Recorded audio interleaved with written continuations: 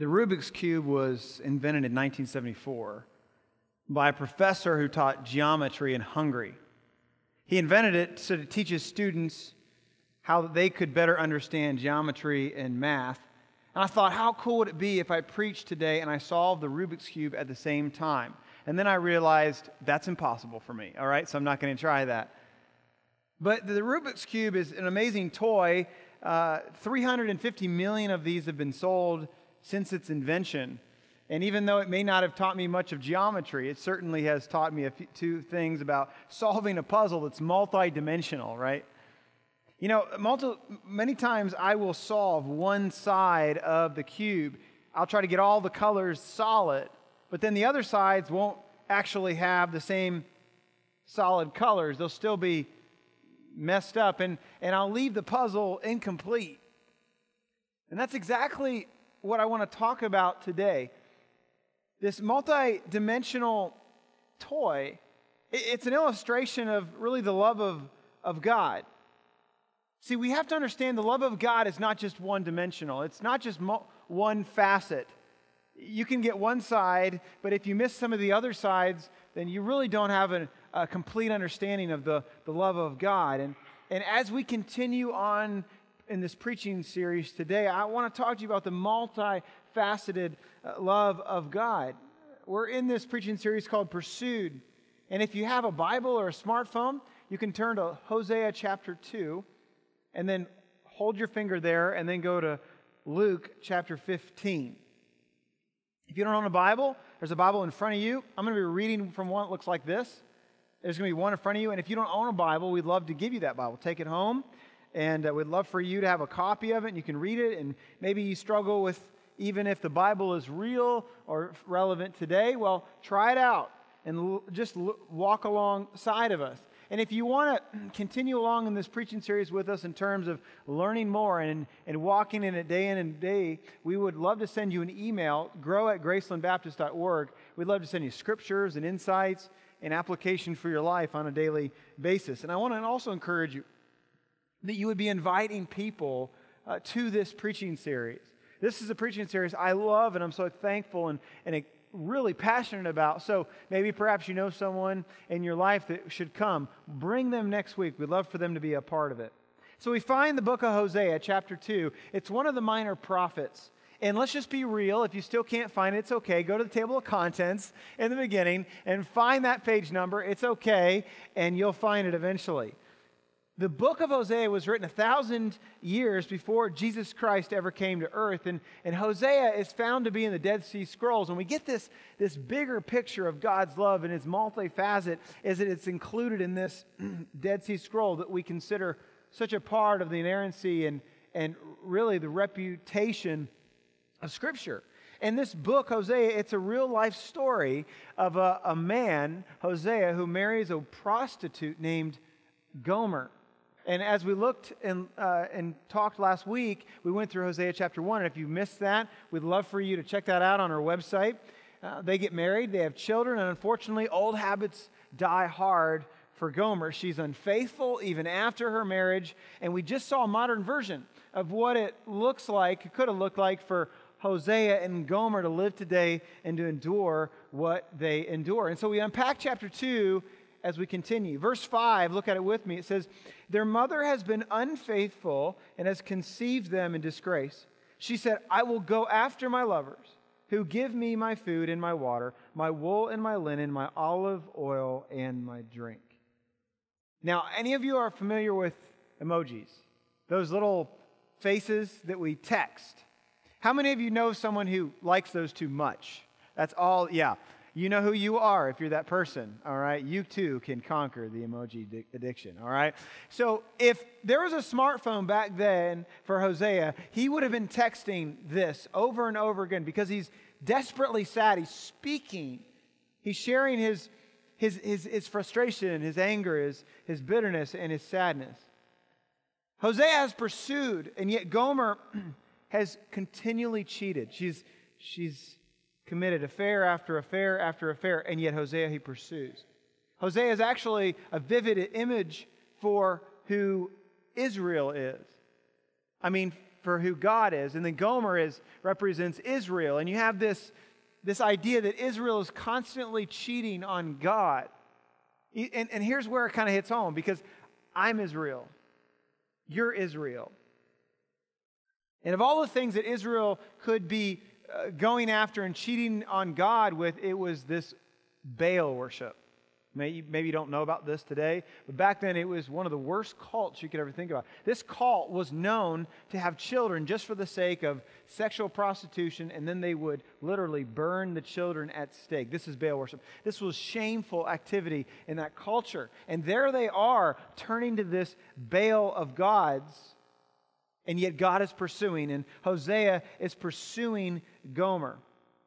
Do you ever remember growing up and hanging posters or poster on your bedroom wall?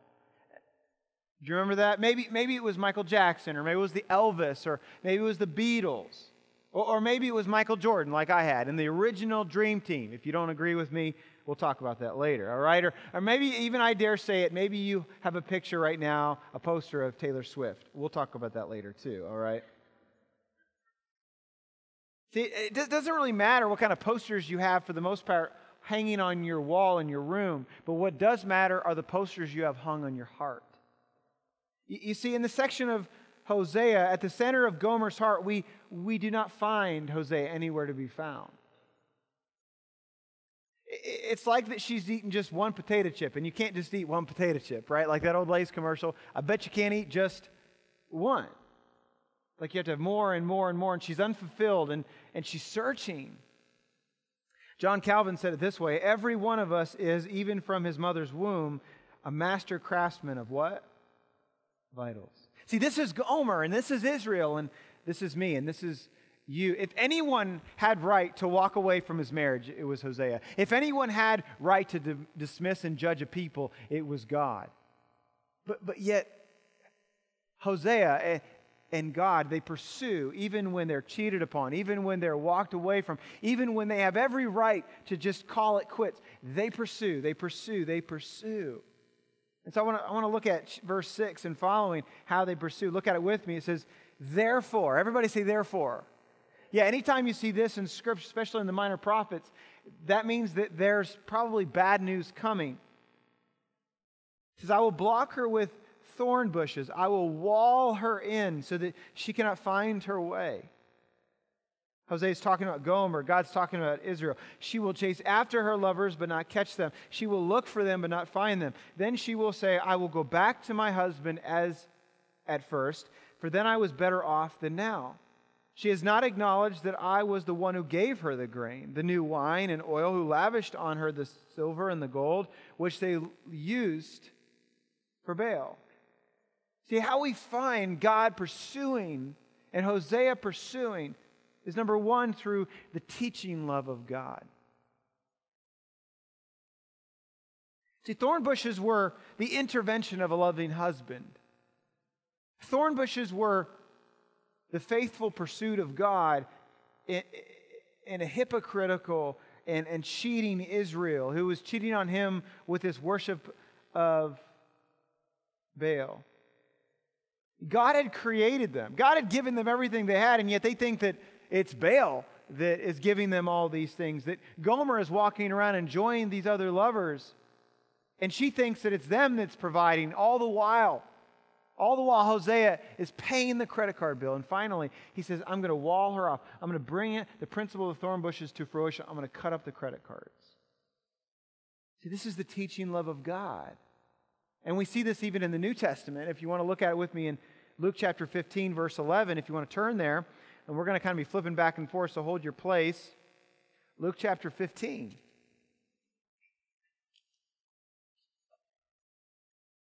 And there Jesus is speaking to us this analogous story regarding the teaching love of God. I'd love for you to look at it with me.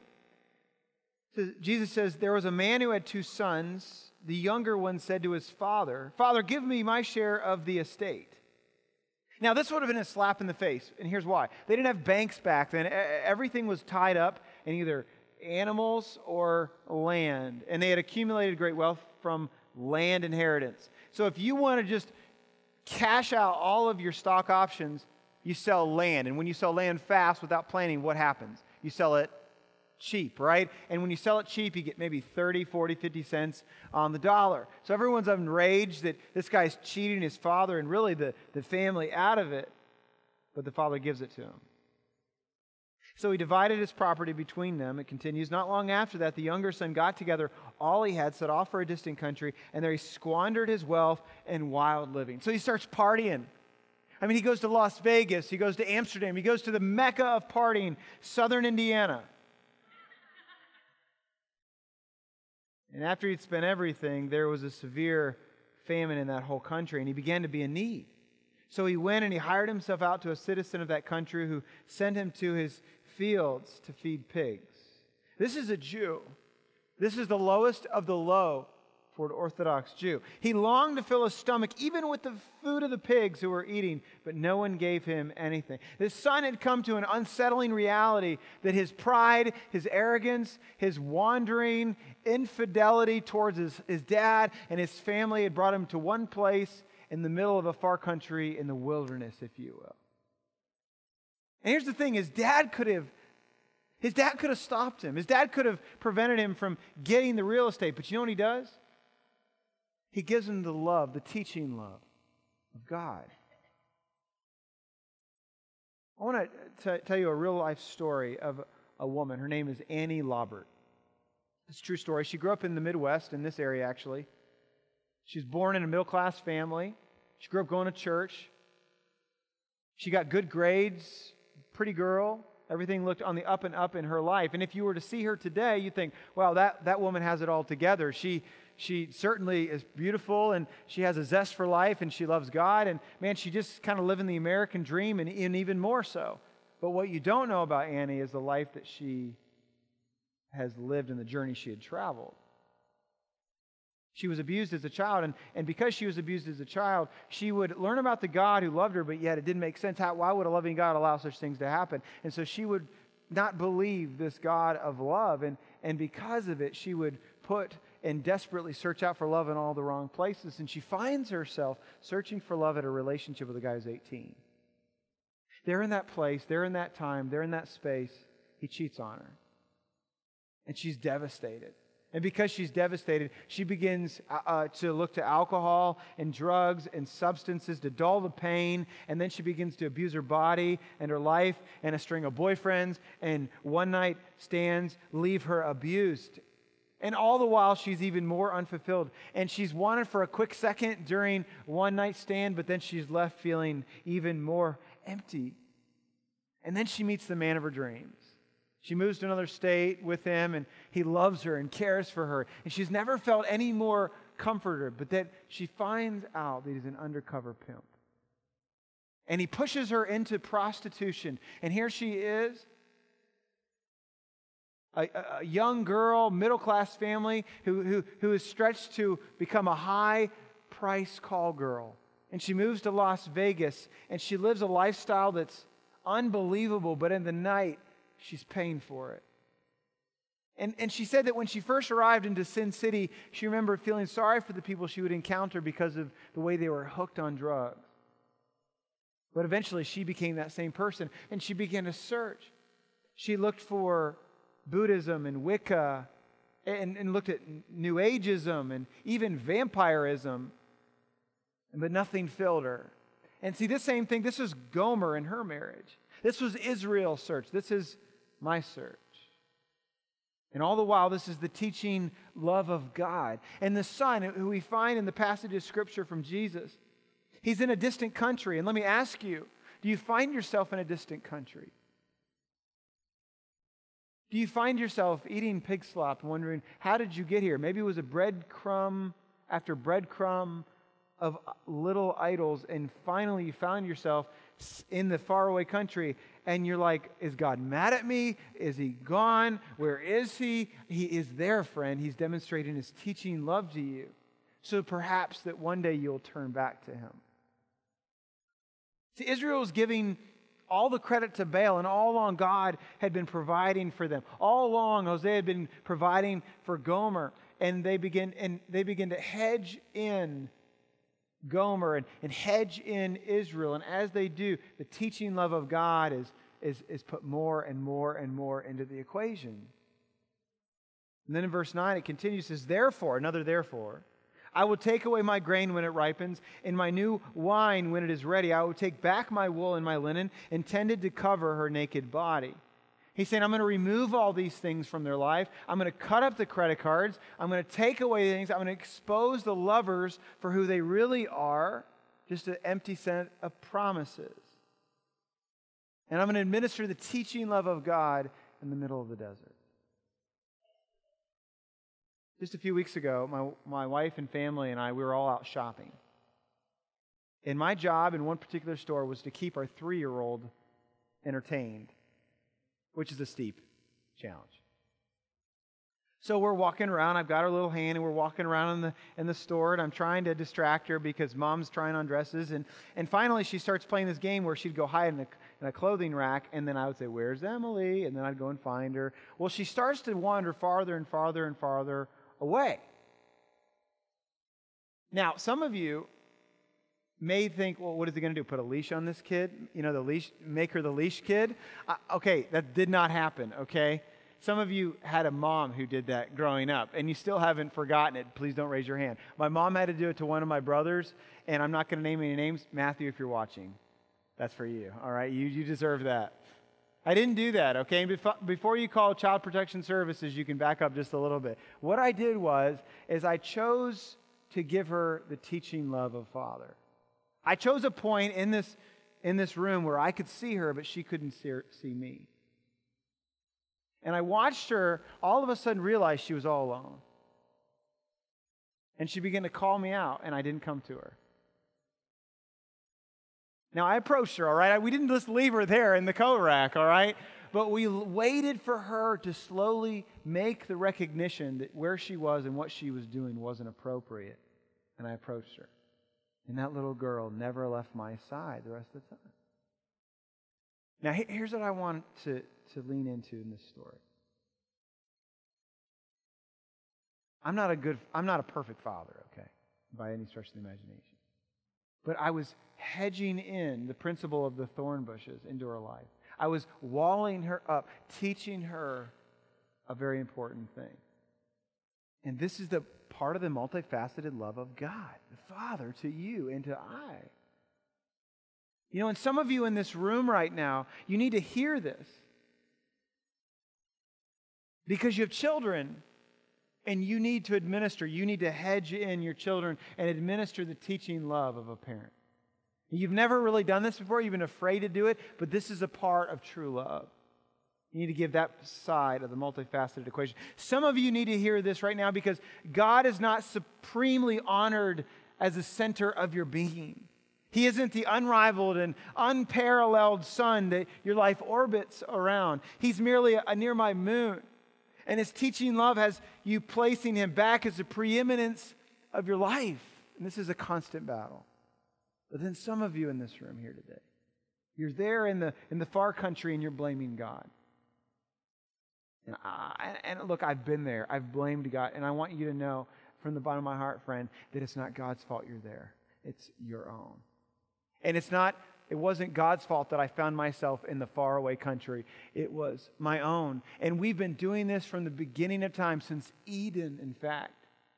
And all the while we have pursued other things, God has pursued us. And He pursues past us actually to the point where He steps up upon a cross. This is the gospel.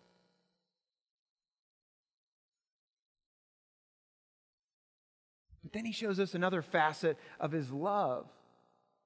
He, in the middle of the distant country, in the middle of the far country, and we are at a place of desperate need, He flips the cube and He says, hey, I want to show you a different perspective. And that perspective is that I want to love you in a tender way. I want to demonstrate the tender love of God in your life. Look at verse 14 with me in Hosea chapter 2.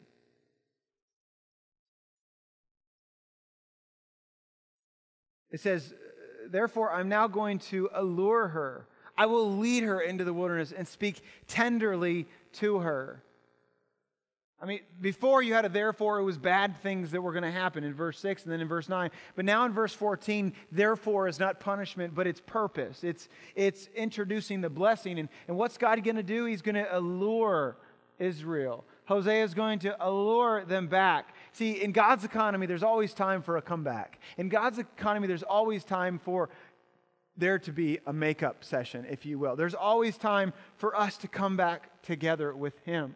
And then in verse 15 it continues. He says, there I will give her back her vineyards and will make the valley of Achor a door of hope. There she will respond as in the days of her youth, as in the day she came out of Egypt. God's going to woo her back. God's going to help her remember the good old days. How many of you just want to go back to the good old days once in a while, right? You just want to remember when maybe you could see a little bit better, or hear a little bit better, or walk a little bit better, or when this happened or that happened. God is bringing her back to this point. He's trying to help her understand, look, it's only because of me that you came out of Egypt. It's only because of me that you have what you have. It's only because of me that you are experiencing what you are. There's nothing more. There's no one else providing. And then Hosea, he's wooing Gomer. He's reminiscing. He's blowing off the album. And he's not putting on Boys to Men. You know, it's the end of the road for her. He's putting on Elvis, Love Me Tender. All right? And I'm not going to sing it for you. It ruined the moment. All right? I'll just keep going. But in the middle of the desert, listen. In the middle of the desert, God demonstrates His tender love. He does. And then in Jesus, He's saying the same thing in Luke chapter 15. This vivid picture of His tender love. Look at it in verse 17. It says, when He came to His senses, this is the Son. He said, how many of my Father's hired servants have food to spare, and here I am starving to death? I will set out and go back to my Father and say to Him, Father, I've sinned against heaven and against you. I'm no longer worthy to be called your son. He's reacting this phrase in his heart. He's going to tell his dad, make me like one of your hired servants. I'll go in at a low level. So he got up and he went to his father. But while he was still a long way off, his father saw him and was filled with compassion. And he, underline this next phrase, and he ran to his son. Underline that. He threw his arms around him, he kissed him, and he said to him, Father, I have sinned against heaven and against you. I'm no longer worthy to be called your son. But the father said to his servants, quick, bring the best robe and put it on him. Put a ring on his finger and sandals on his feet, and bring the fatted calf and kill it. Let's have a feast and celebrate, for this son of mine was dead, and he's alive again. He was lost and is found. So they began to celebrate. I love that. But here's the shocking thing. That Jesus said the Father ran after him.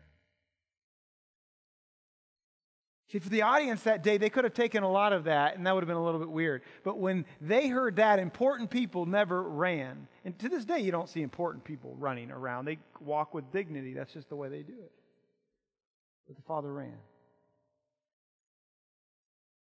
See, what the audience would have been processing in that place was that the audience would have known that as that son came back into that city gate to access his home where he'd grown up, there would have been people there, representatives of the Father, holding a clay pot like this.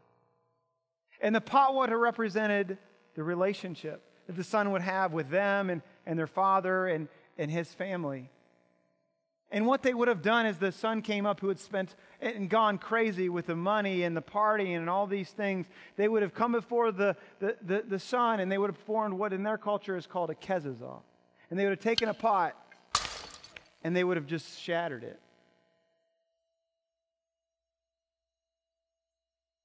And then they would have picked up the broken pieces of the pottery. And they would have said, this is what our relationship is to you.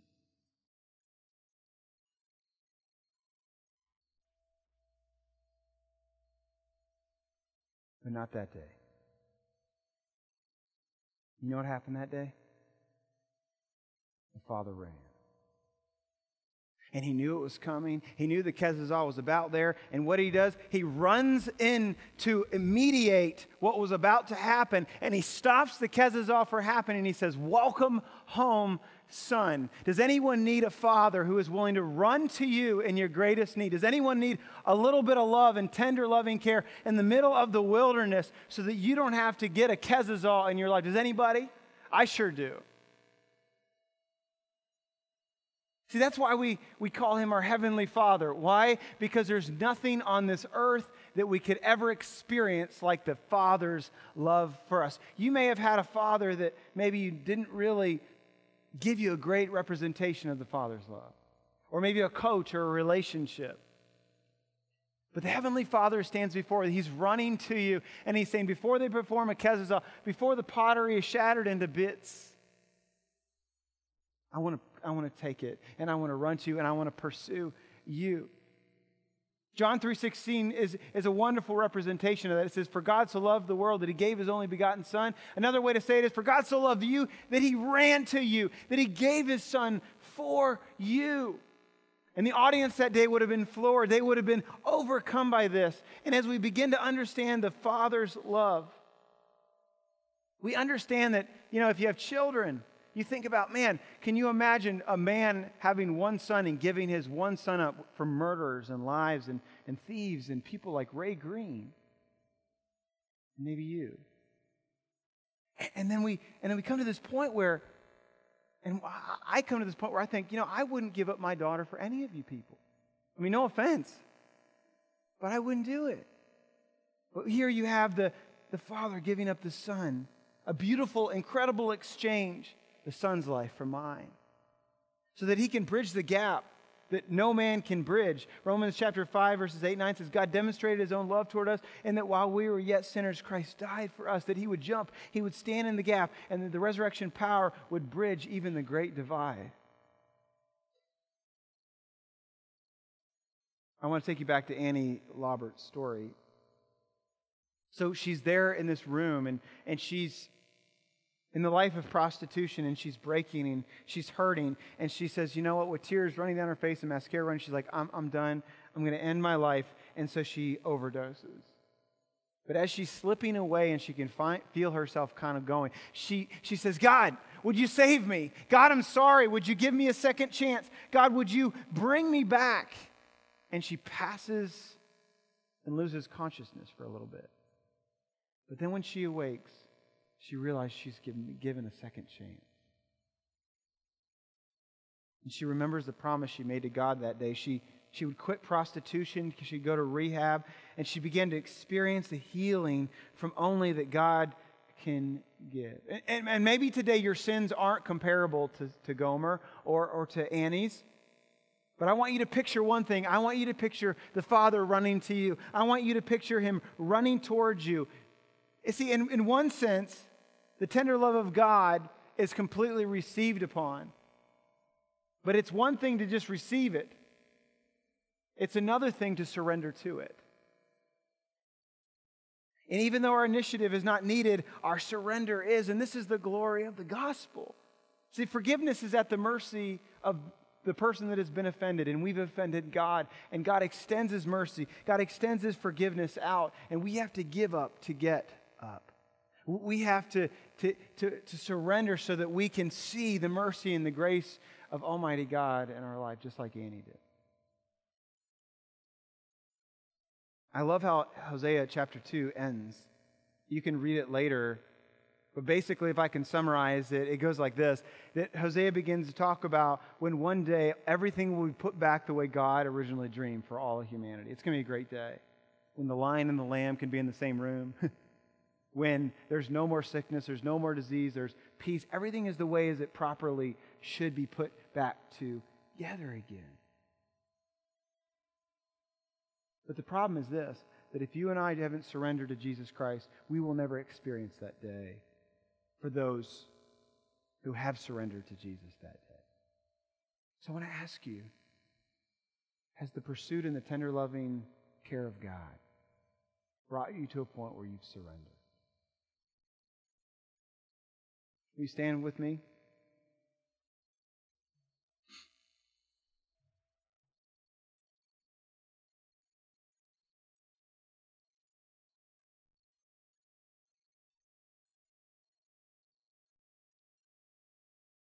I'm so glad you're here, friends.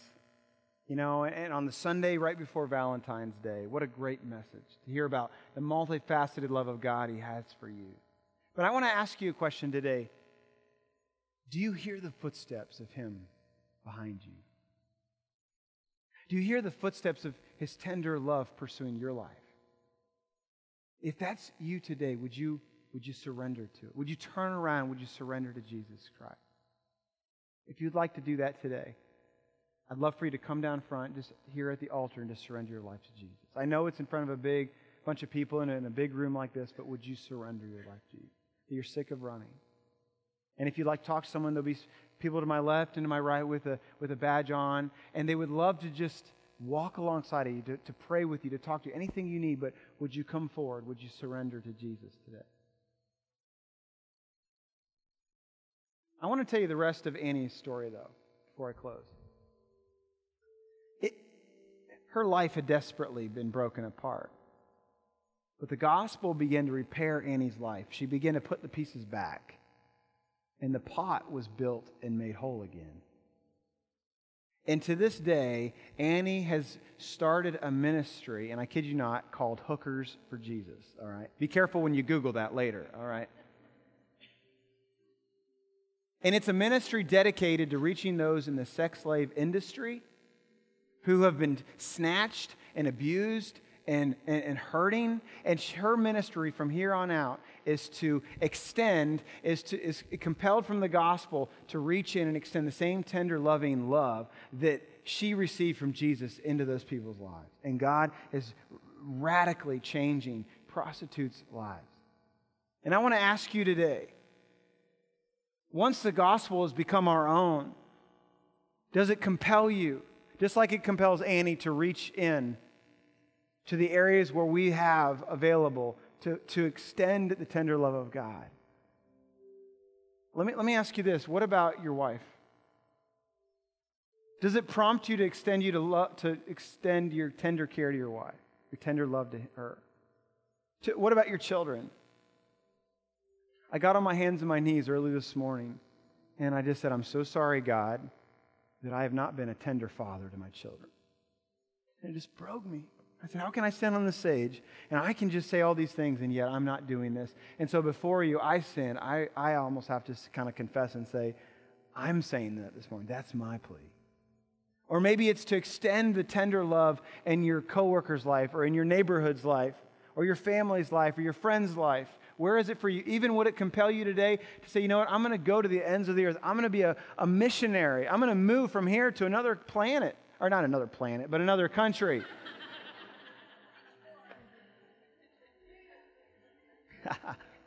maybe another planet. I don't know. But God is doing a work. And so if that's you today, what I would love to see you do is just to step out of your seat and come down front and at the altar surrender to Him. And to say, God, I need your help. I need your mercy so that I can extend just like you've extended to me. So that's where I'd like to end it today. I'm going to pray for us, and then we're going to sing. And as we sing, it's your opportunity to come down front. Let me pray. Heavenly Father, I pray for every single one of my friends here today. Thank you for their life. Thank you for their journey. And Lord, whether today they're in a place in the desert and the teaching love of you has got them in a place where they're learning, I pray that they would learn these lessons. Or maybe, Lord, today they're finding and experiencing the tender love of you. And if it's this, Lord, I pray they would surrender to your footsteps and that it would compel them to unleash that same love to those around them. We love you, God, and we give you this moment. We give you this time. And God, I pray that you would have your way. Have your way. In your name we pray. Amen. Amen.